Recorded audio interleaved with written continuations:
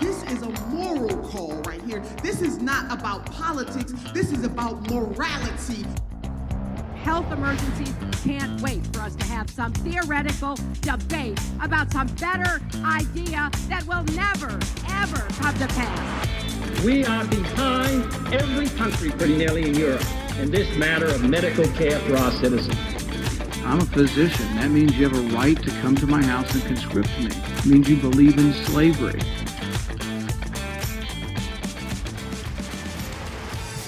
All right. Hello, everyone. My name is Benjamin Day.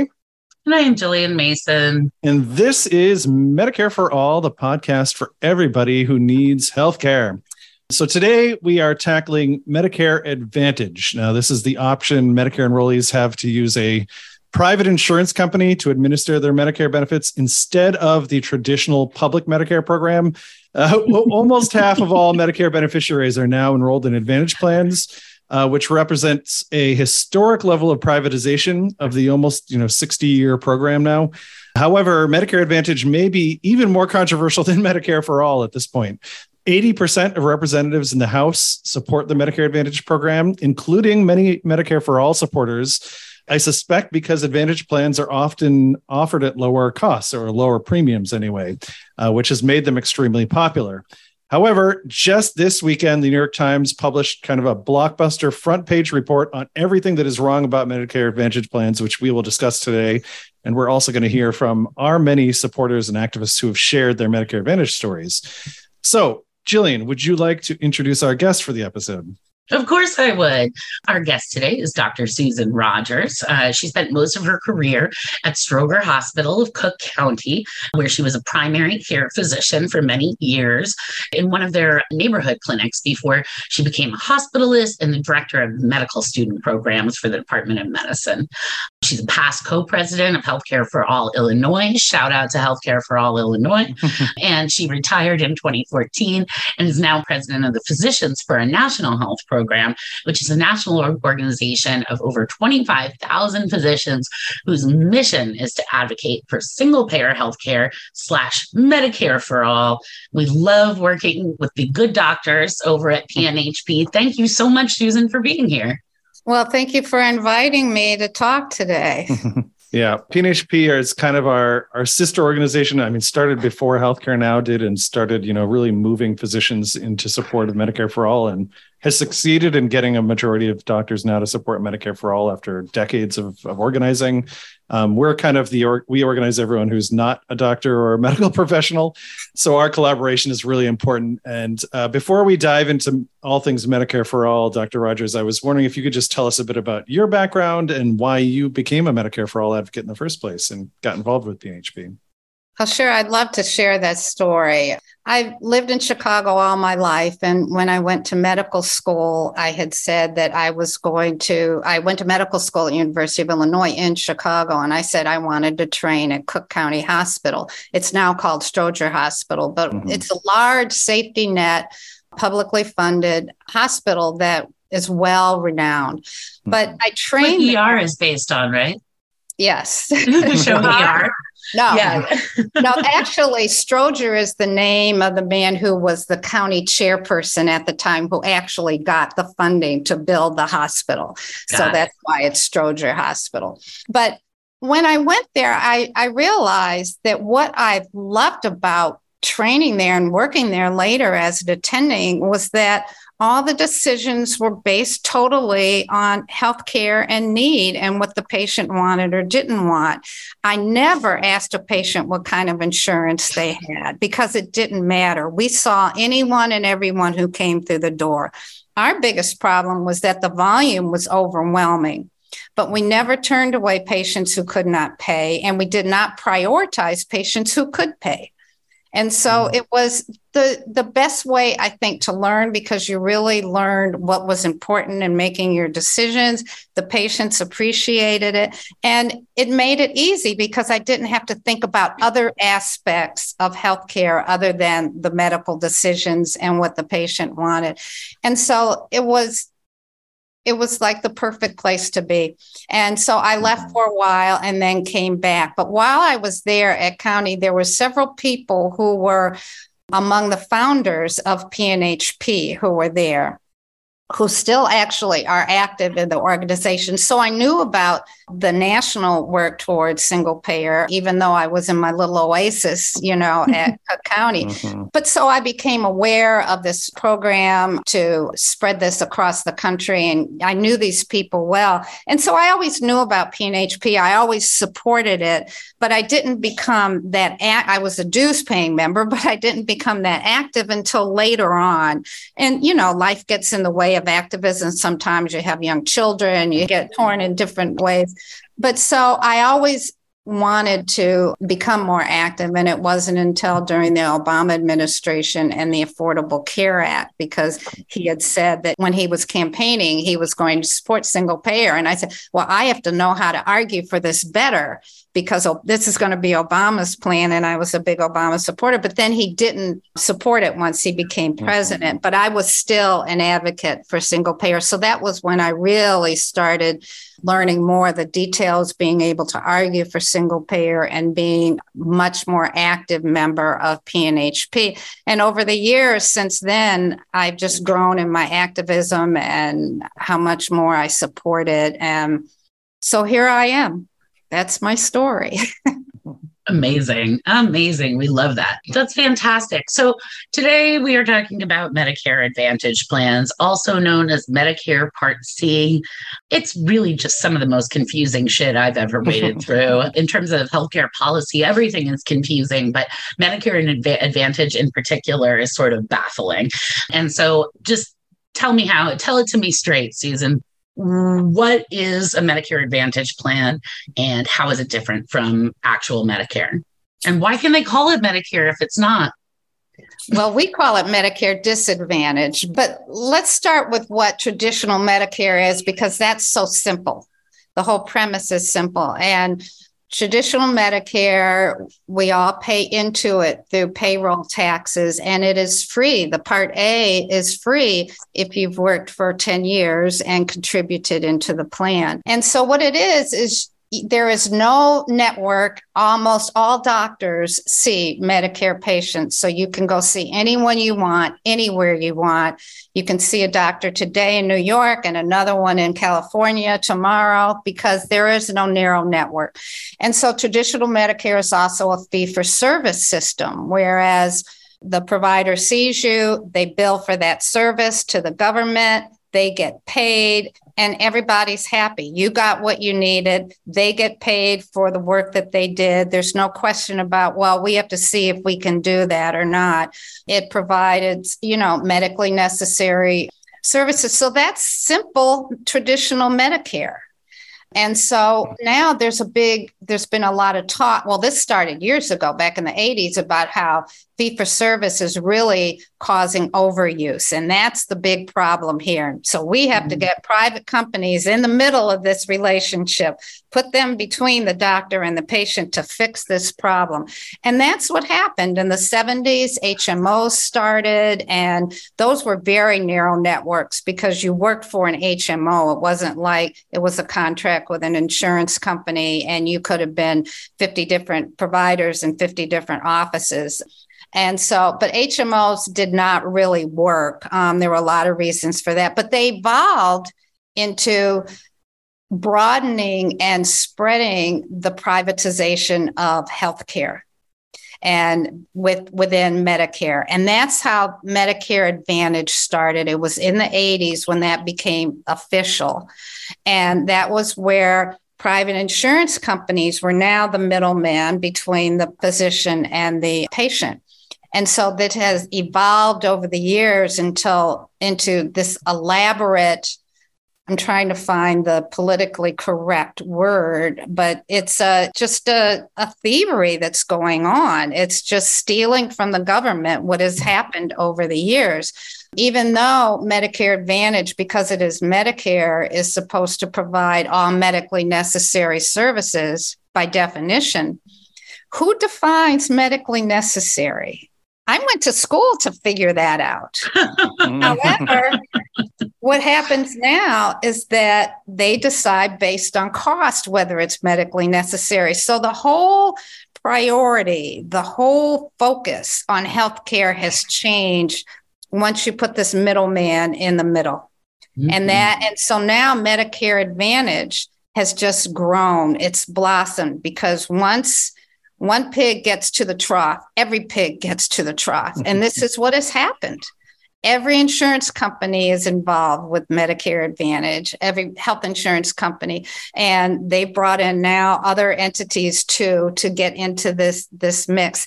And so what the privatization has done is it's changed the whole priority of Medicare from taking care of the patient in a simple, efficient way of a conversation of the patient with their doctor to decide what or what not to do. And it has changed that relationship to one that is actually more impersonal, because the decisions aren't made in the exam room anymore. I know that when I practiced, that was what we talked about. And then when I left and the patient left, we had a plan. We knew what was going to be done. They knew, I knew what they wanted, what they didn't want, Now that's changed. And now after the exam room visit is over, you still don't know what's going to get done because it's not up to these two entities anymore. It's all up to the middleman. And so the middleman's growth, the middleman's role in this relationship has gotten bigger and bigger and bigger. Mm-hmm. And there's more and more people involved. And it's all motivated by profit. It's not the mission of taking care of the patient and making them better or whatever is not there anymore. It's all about what can be done. So that's what Medicare Advantage is. It's an entity that has replaced the doctor-patient relationship to a relationship that involves somebody who, is in an office who is deciding what's medically necessary. I mean, when you think of how absurd that concept is, and people have bought this as if that's going to be better. Someone who may not have a high school diploma is deciding what I need medically. Oh, I want that program. That's what happened. I can remember the first time I got a denial letter from an insurance company about a test that one of my doctors wanted me to do, and they said that the procedure was too investigational, and I was like, well, that's what a test is it not? I'm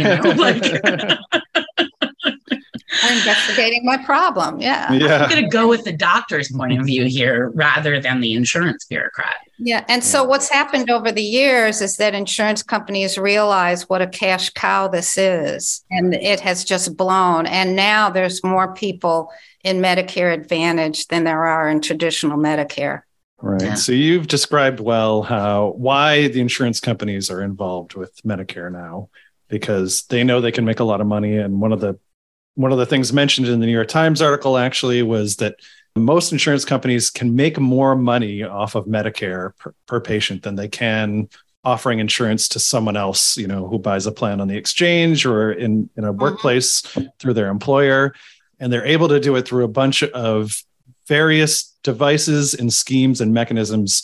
So I want to talk a little bit more in detail about what it means for people who are enrolled in the Medicare Advantage plans, because we sent out kind of an email to our list of 60,000 supporters asking them, if you're on Medicare, have you ever been enrolled in a Medicare Advantage plan? If so, what was your experience with it? And we did get some people with good experiences who reported that they've had, no issues with Medicare Advantage. We did get some real true horror stories from people who are have been enrolled in Medicare Advantage plans. So we wanted to convey some of those stories and ask your opinion on them. So we can really get down to how are these Medicare Advantage plans making so much money off of the system and what role are they playing? And so Jillian, we're going to start with some of the negative stories. Jillian, did you want to read off a couple of those that we got in? Yeah, just to reiterate what you said, right, that we got over 100 responses and so many different kinds of responses as well. But there were definitely some common threads, lots of problems with delays, denials of coverage, limited networks, limited formulary, which means the number of drugs that they'll cover, which I just learned recently. So this was probably, I thought, one of the scarier stories that we got. It's a story from someone who wanted to remain anonymous in California. And she says this: I am now a retired healthcare provider and clinical psychologist. I worked for a managed care system that offered Medicare Advantage. We providers always called it Medicare Disadvantage, or in the days I worked there, Senior Disadvantage. Profit almost always seemed to take precedence over quality care. The ratio of nursing staff to patients was inadequate. In far too many instances, patients or their families had to fight to get referrals to specialists. Expensive procedures were often delayed. A 90-year-old woman I know who had broken her hip had to wait more than 4 days for surgery while going without food because they, quote, couldn't feed her and they didn't know when the surgery suite would be available and she had to be ready. The wait caused her health to deteriorate significantly. Another story that this woman tells is the wife of an elderly patient of mine who was a brittle diabetic was released to her home before her sugar levels were under control. She died the next day. A patient of mine became suicidal because she had been waiting months for surgery to control symptoms of her Parkinson's disease, and she had given up hope she would ever get it. She finally did get it after the family's attorney called management and threatened to both sue and go to the press if it wasn't scheduled immediately.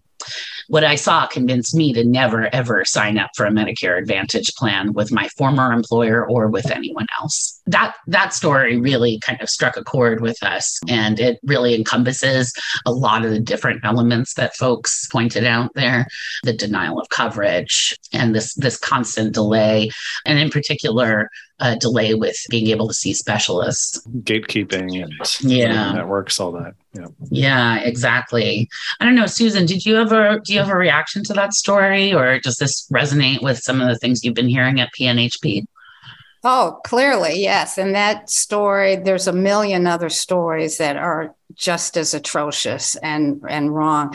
And if we look at how Medicare Advantage is funded, because if we look at traditional Medicare, it's funded, we pay into the trust fund, the fee-for-service bills get paid through the trust fund, and everybody's happy. With Medicare Advantage, what they do is they pay providers what we call a capitation. That is X amount of dollars to pay for a particular patient for all their care for the year. And so what they do is you get X amount of money, and then the amount of money that you get will depend on the demographics of the patient, how old they are, what their sex is, what their medical problems are, other things like that to determine how sick they are. Because if the sicker they are, the more the capitation is, so that they will be able to pay for their care.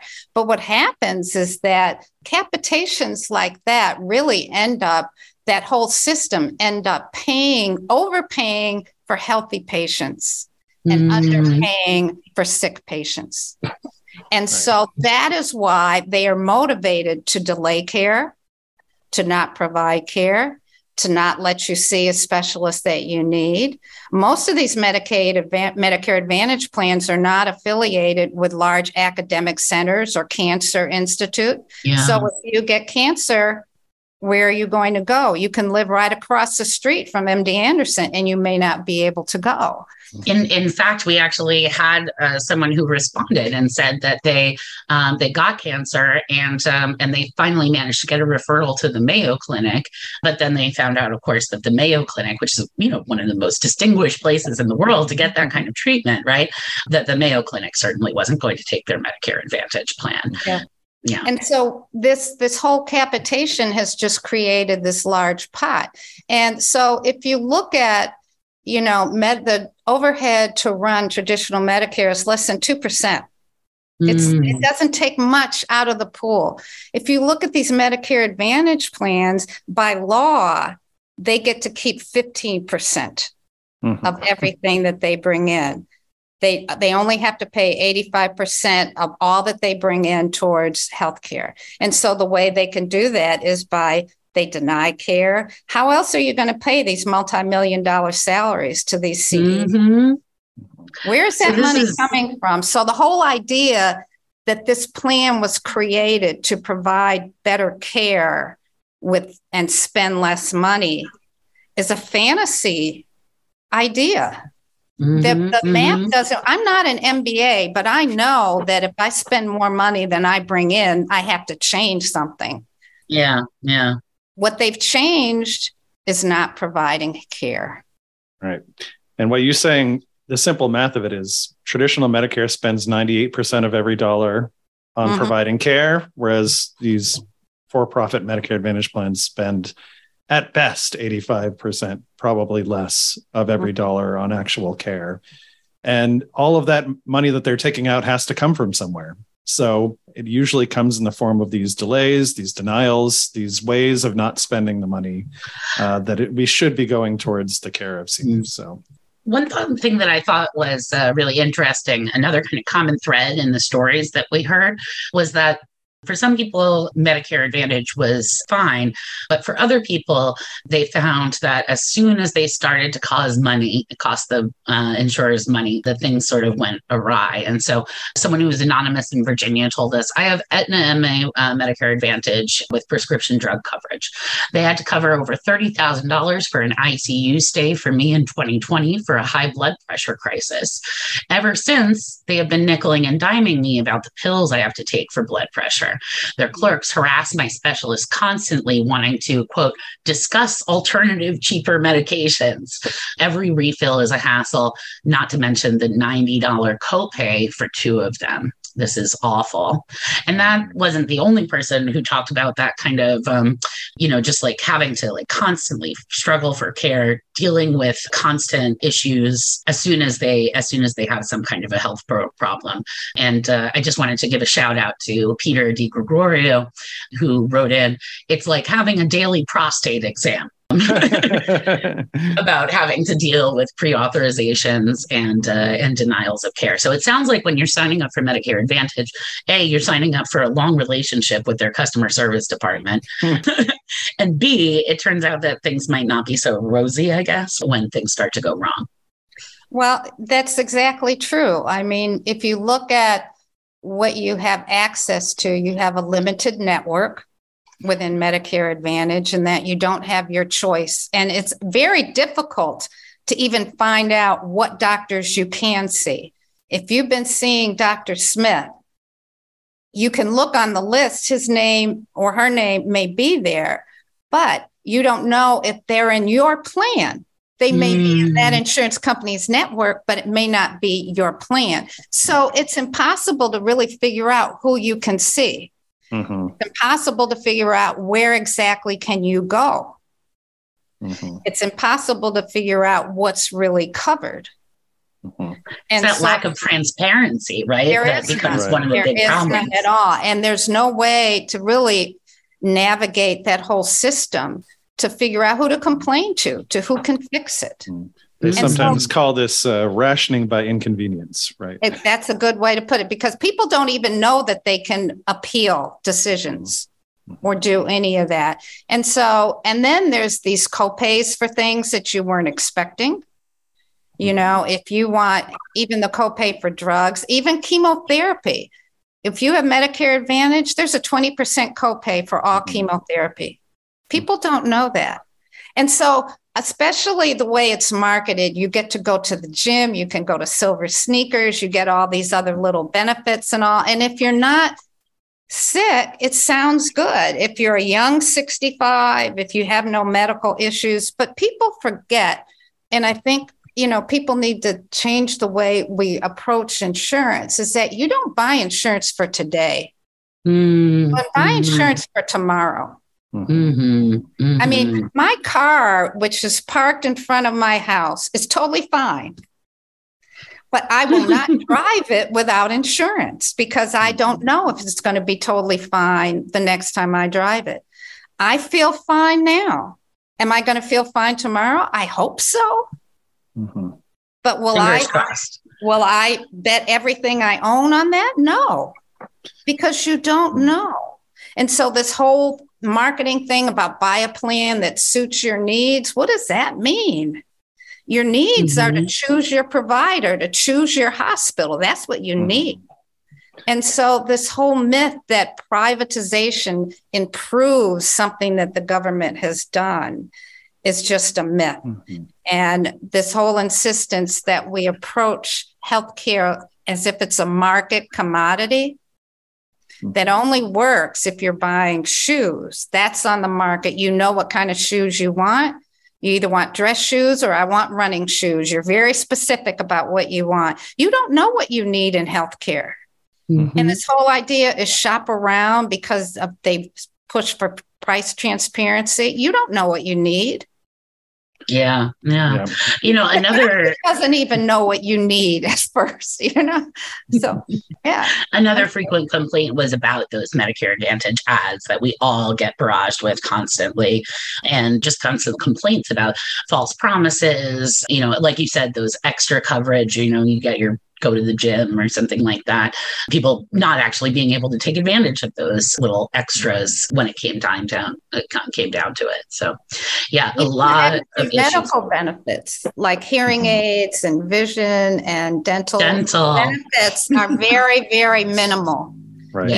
If you need your teeth clean, we'll do that. If you need an extraction and a crown, well,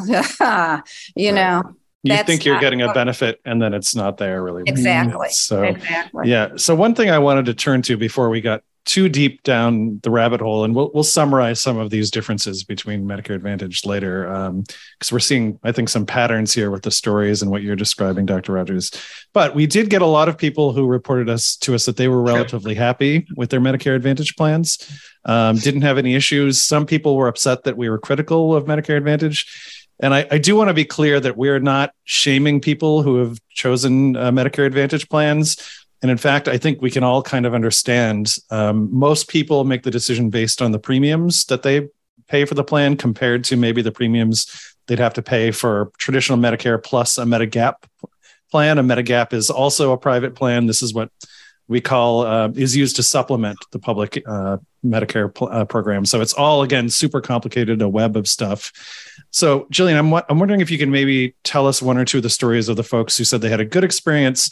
And then Dr. Rogers, I want to talk a little bit about how did we get to this point where about 50%, half of Medicare enrollees are now choosing Medicare Advantage. Yeah. Why do they choose that? And how is it that Medicare Advantage is able to offer lower prices than the traditional program? Yeah. So Jillian, go ahead with the story.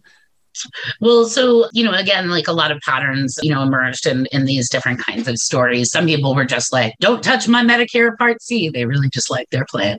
But then a kind of more nuanced story started to kind of emerge. And so I wanted to tell a story that my fellow Texan, Carolyn Riddle, gave us, which was, I was with Humana for a while and found their website to be slow and unorganized and their customer service poor.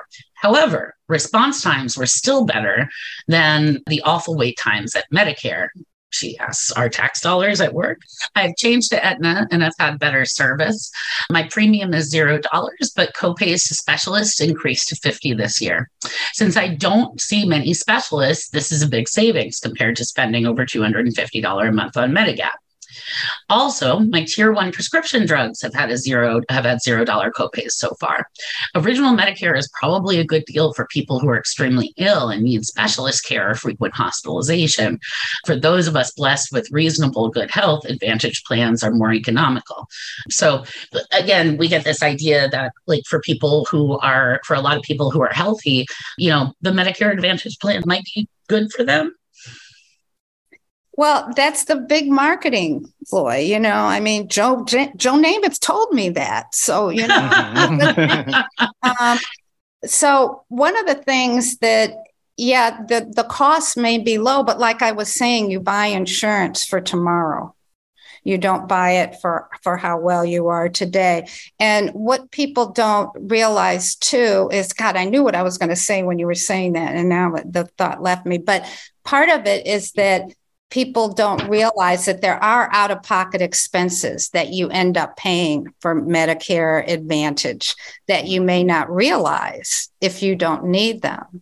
But one of the things with traditional Medicare is that you have to buy a supplement insurance. And so that covers that medical gap that traditional Medicare has. With the Medicare Advantage, you don't have to pay that supplement, so it seems cheaper. But You may not be able to go where you want. You may not be able to get the care you want. And it comes back to the denials and all of that. You have a limit on how much, up to what you are covered for, and then beyond that. And it doesn't take much to get past that limit. So people who believe that because I'm healthy today, I'll be okay tomorrow. There's millions of people who don't live to repeat that. Mm. And so you have to look in the future. One of the things too that people don't realize is to buy this supplemental plan with traditional Medicare, which will cover any out-of-pocket expenses you have if you were hospitalized and things like that. It takes care of the Part B that gets automatically covered in Medicare Advantage. But when you buy this supplement, what you pay for the supplement is going to be less than what your maximum out-of-pocket expenses could be to cover care if you were hospitalized for traditional Medicare. So it's, again, I pay for my car insurance. I hope I never have to file a claim. So you can't just look at the cost benefit, because what is the benefit of knowing that you may go bankrupt for that? And the other thing too about the supplemental plan with traditional Medicare is that you have to buy it when you first enroll in Medicare. So if you enroll in Medicare when you're 65, you have to buy that plan then. Mm-hmm. If you don't buy it then, you're not guaranteed to being able to get it later. Let's say now that you're 70 and then you've got some more medical issues, you want to buy the supplemental plan. You may not be able to because you've got now other concurrent conditions. And there are only 4 states in this country that guarantee that you can buy a supplemental plan. 4. There's 4. Maine, Massachusetts, Connecticut, and New York. Wow. Correct me if I'm wrong, but I don't think 90% of the population live there. So it's not covering most people. It does. So most people do not have access to getting supplemental insurance coverage when you get, we're all going to get sicker as we get older, unless we have sudden death. I mean, it's the way it goes. I was just going to say, eventually people are going to end up paying one way or the other. I think that's something that a lot of folks don't really understand. It reminds me a little bit of Candy Crush, right? The game on your phone, right? You download it and it's free to download, right? But then there are in-app purchases. And so, they're constantly encouraging you to spend more money. If you want an extra life in the game, right? You have to spend more money in the app or whatever. So it's technically free to play. But that being said, you're going to end up spending a lot of money if you want to prolong your life in the game. Of course, I had no idea you had a Candy Crush addiction, Jillian. This is outing yourself. It's a real traditional Medicare can help you with that. Right. But most people don't have that money. Yeah. But that's what people don't. You don't have that money. And if you look at the average income for people over 65 is $30,000 a year. That's right. And most people over 65 are not sitting on hundreds of thousands of dollars or millions of dollars to cover unexpected medical expenses. And I think this is probably exactly why Medicare Advantage is actually growing in popularity. I mean, one thing we've learned from the exchanges from the Affordable Care Act is that almost everyone buys the cheapest premium plan, which it's vast majority, over 80%. And that does not mean it's going to be the cheapest plan for them, even in year 1, nevertheless, year 2 or year 3. And it's too hard and too complicated for most people to be able to figure out what it's going to cost them down the road, what it's not covering, what the pain and suffering of having a delayed emergency procedure is going to be, things like that you can't see when you're just browsing through a website. So the vast majority of people make decisions based on the premium. And Medicare Advantage has this advantage, this is really their only advantage, is that they are able to offer cheaper premiums because they get overpaid by the government. And they're trying to appeal to sort of a healthier population. And that was the marketing ploy on the exchange too, is that, You have people with limited income who buy a $200 a month premium. Right. These are not the people who have $10,000 sitting in the bank to pay the deductible. Right. So and I call their insurance card is nothing more than a donor card, because that insurance company is getting your money every month, but you can never use the product that you're buying. Mm-hmm. So what about for people who are on Medicare Advantage plans right now, which we've obviously found we have a lot of Medicare for All supporters who want to make healthcare right for everyone, but they do have Medicare Advantage plans right now, maybe because they feel like they're healthy right now, maybe because the premium is really hard for them for a Medicare Gap plan. If we were to abolish the Medicare Advantage program, go back to a fully public Medicare program, what would the impact be on Medicare enrollees, both those in traditional and those who are on Advantage plans?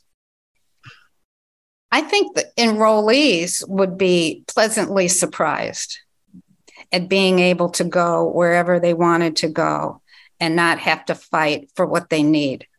Mm-hmm. And I don't think that will there be a flux of people who are now trying to access care. That's been the argument against single payer too, is now, now all these other, and I can tell you the only time I saw patients in the emergency room who were there because they just decided to come were people who were lonely on Christmas Eve. Nobody else wants to go sit. Saturday afternoon, I have nothing to do. Let me go to the ER. Nobody does that. No. So people, there may be, but then that comes from prioritizing patients by their need versus by their checkbook. That's a really good distinction. Yeah. That you may have to wait for care, but that's because people who need the care most are getting it first. Exactly. Yeah. And right now, those people are dying from the care that they don't get because somebody else who is a better payer gets admitted. That's what happened with COVID. Patients get transferred to a hospital that had the equipment and a bed for them because they may have been on Medicaid or maybe even unfunded.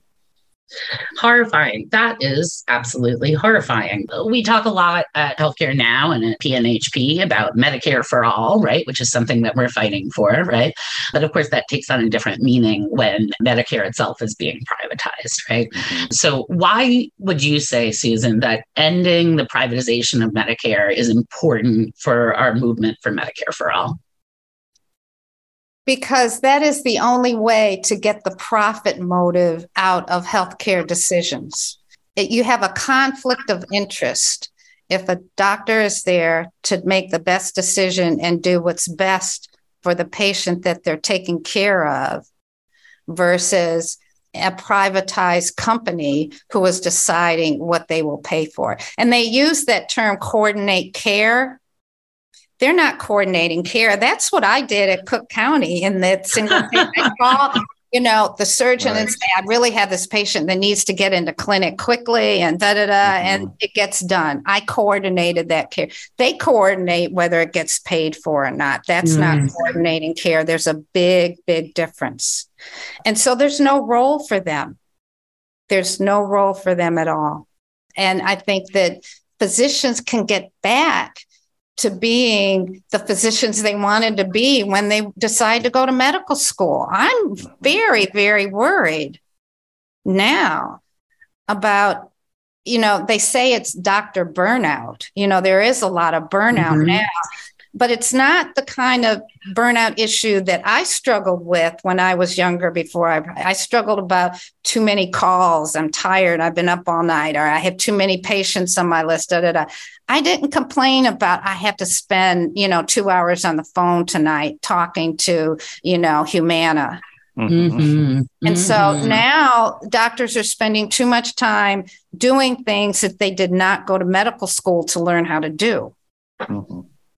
And that's what's changing. It's changing the whole landscape of healthcare. And if people don't see that, you will never get decisions made in your best interest. And you can't blame the doctor for that. That's it. And now doctors many are they're between a rock and a hard place. You've got student loans, you may have young children, you got this, and you need a job. Yeah. So do you have to take this job where they're going to interfere with my decisions and tell me to do this and tell me to add these diagnoses to their list so I don't get fired? Because most are employees now. They're not, Dr. X who has a shingle out in front of an office. They're part of a group. 70% of physicians are employed, and they're treated no differently than any other employee. And that's not what we went to medicine for. Yeah, no. And that's, I would argue, that's not what most people go to the doctor for. Exactly. And you won't find the doctor you're expecting to see because, because their job has been changed. And I know I did go to work for an HMO when I finished my training at Stroger. And back then, of course, the HMOs were the way to go. And the man who ran that was a physician. My boss was a physician. And I was always able to argue with him about this needs to be done because he knew it. He knew medicine. He would, could understand it. And it wasn't just, that was maybe why our group went bankrupt. Because all the other doctors were like me, too, arguing for our patients. And this needs to be done. Yeah, I think you really highlighted how basically all the reasons we're fighting for Medicare for all are the same reasons that we would want to return Medicare to a fully public program. That, our current healthcare system has too many for-profit middlemen who skim off too much money, and there's not funds left for caring for everyone. Yeah. That's why we're fighting for Medicare for all, and that's also why we want a public Medicare for all program. And it's kind of frightening because I think this country just doesn't see also how it's not just healthcare that's being privatized. There's almost every common good that's being privatized. Right. Yeah. I mean, why does Jackson, Mississippi have no water? Why does New Orleans have no public schools, right? Exactly. I mean, there's examples all over. It's just frightening.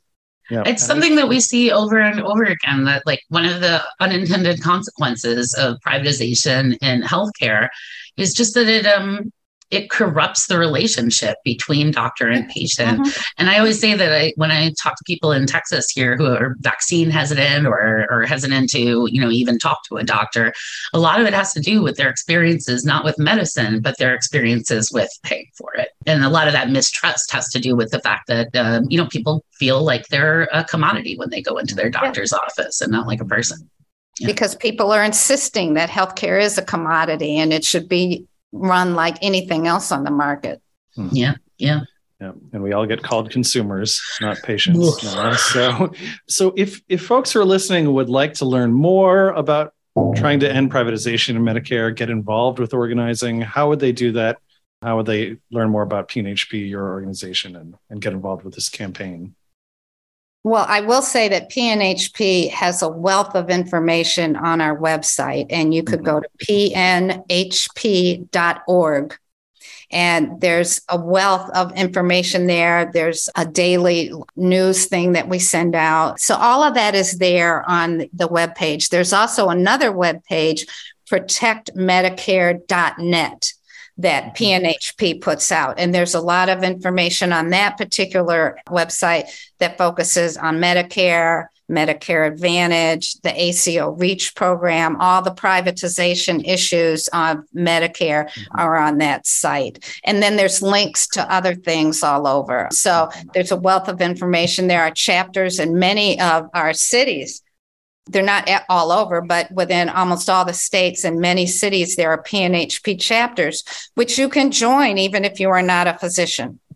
The social activism that's on the ground, we need everybody, not just physicians. We're busy fighting insurance companies, so we still need all these other. But we do need people to argue and to share your stories with and to advocate for Medicare for all and, and stop the privatization of Medicare. So those are two sites. Great. Thank you. And we have in many states, the Healthcare Now chapter and PNHP chapter are the same organization. We have a somewhat symbiotic relationship with each other. So thank you so much for joining us. This supplements an earlier episode we did on the DCEs and ACO REACH program, which I know I'm throwing a lot of acronyms out at the end here, but that was a separate but similar privatization effort of Medicare that's more recent than Medicare Advantage. But yeah, I'm hoping that this big New York Times explosive investigation will have an impact in addition to all the advocacy work that PNHP is doing, that we're also doing at Healthcare Now. And I want to thank the podcast team before we leave. Podcast manager is Angelique Davis. Our researcher for this episode was Lindsay Beish. Our show notes writer was Jerry Katz. And our audio editor was Irina Budnova. So thank you so much to the volunteers who make this podcast. And thank you so much, everyone. We'll talk to you next time. Thank you so much, Susan. But thank you also to our listeners who submitted their stories. And you can anticipate a report coming out from Healthcare Now telling some of those stories as well. So thank you so much. And Stay safe and stay dangerous. Bye, everyone. Thank you.